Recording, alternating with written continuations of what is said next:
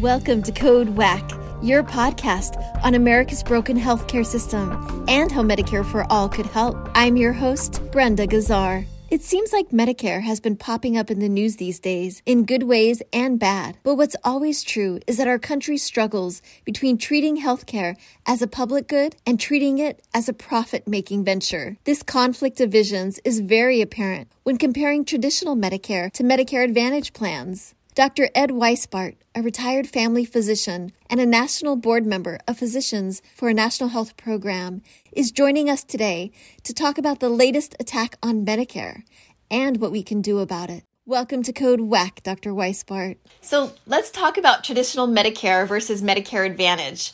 What are the main differences between these that consumers should know about? So they're really two entirely different programs. Traditional Medicare is a public program paid for straight through our tax dollars to the Medicare program, and then Medicare, traditional Medicare, has relationships with doctors and hospitals and everything, so it's just nice and clean.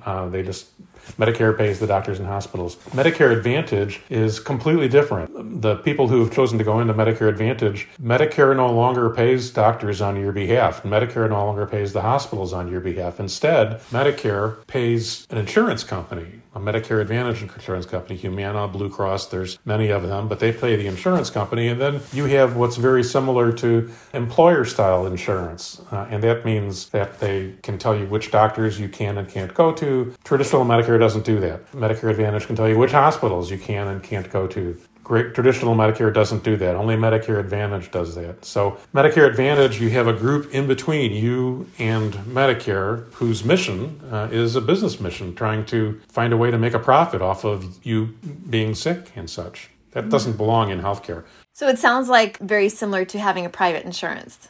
It is, except that's nowhere near as good as traditional Medicare. There's really, from a consumer point of view, there's probably three important things to consider. The first is the difference between traditional Medicare and Medicare Advantage. The first is a difference in coverage. Second is a difference in access. And third would be a difference in cost as a consumer. So the coverage, in theory, is the same, right? Traditional Medicare and Medicare Advantage plans both cover the same benefit package of what's medically necessary, although in traditional Medicare, you have a lot more doctors and hospitals to pick from. Medicare Advantage plans do cover the same range of benefits, but they get to decide what's medically necessary, and they may make different decisions than, they have a business interest in making different decisions. So they could take a narrower view of what is actually necessary than traditional Medicare does. So the coverage is technically the same, but in real life, the coverage for Medicare Advantage is not the same as in traditional Medicare. The second difference is access. As I was alluding to, in traditional Medicare, you can go to any doctor or hospital that takes it, which is like 93% of adult medicine doctors, and you don't need a referral. You don't need to ask permission. You don't need to get a prior authorization. If you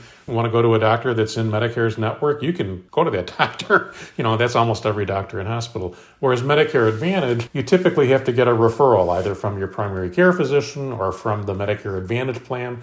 In other words, if you've given up your traditional Medicare and you've gone into Medicare Advantage and you want something that's probably expensive because you're that sick, you suddenly have to start getting permission and approval. And that's not treating you like an adult. That's taking away your choice. But the third difference is the cost difference as a consumer. With traditional Medicare, there are copays and deductibles, and so people who can afford to do it typically will buy a Medigap policy to take care of the copays and deductibles. And if you do that, then you've got pretty darn good health insurance with traditional Medicare. With Medicare Advantage, it's different. You can't buy a supplemental policy to go on top of Medicare Advantage. So when Medicare Advantage plans charge you copays and deductibles, you can't buy Medigap to cover that. If a Medicare Advantage plan says you're going to have to pay all of the cost for your out-of-network care, you want to go to the doctors across town instead of this side of town. You're on vacation in Florida or whatever, and you want to go to a doctor there, and the Medicare Advantage plan says that's out of network and not covered, or they're only going to pay half or what have you. You cannot buy insurance to supplement Medicare Advantage. So in Medicare Advantage, there's actually a limit to how much that can go. You can't have more than $7,500 in out-of-pocket expenses. $7,500 and $7,550, that's a lot of money. There is no limit like that in traditional Medicare because if you buy a supplement, you've got almost no out-of-pocket costs, no matter what's going on. So the reason people often pick Medicare Advantage, if they do, is because the premiums are lower.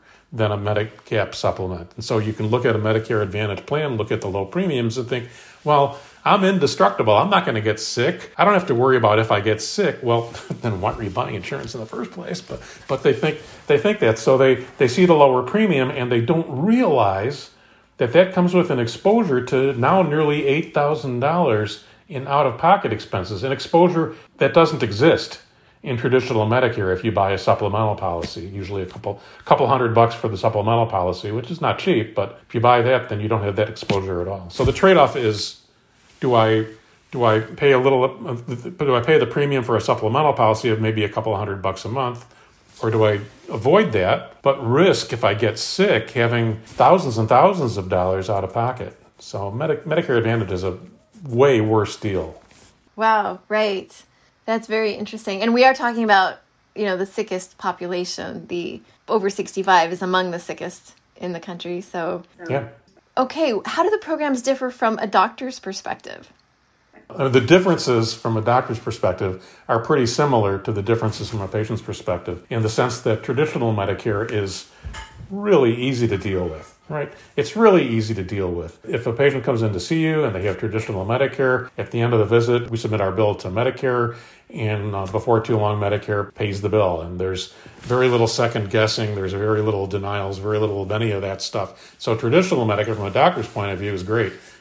I can do the work that I need to do. I don't have to worry about where to send my patient. If I have a patient that needs radiology, needs an x-ray, needs surgical centers, or needs something done, pretty much all of those places take traditional Medicare and take the supplement. So I can send my patients to the place that I think is the best for them. Medicare Advantage is a whole different thing. Medicare Advantage, they have a game of delaying when they pay you, arguing down how much they'll pay, saying, no, that's not medically necessary. We're not going to pay for it. Oh, you sent your patient to that radiologist. Not so fast, doctor. We like this radiologist. And it's a nightmare. And the doctor may not know which one it is. So the patient goes there and then comes back and has to, tell us, gosh, doc, you sent me to the wrong place. Well, how am I supposed to know which insurance you're? But it's a nightmare. Medicare Advantage is frankly a nightmare for me and my staff.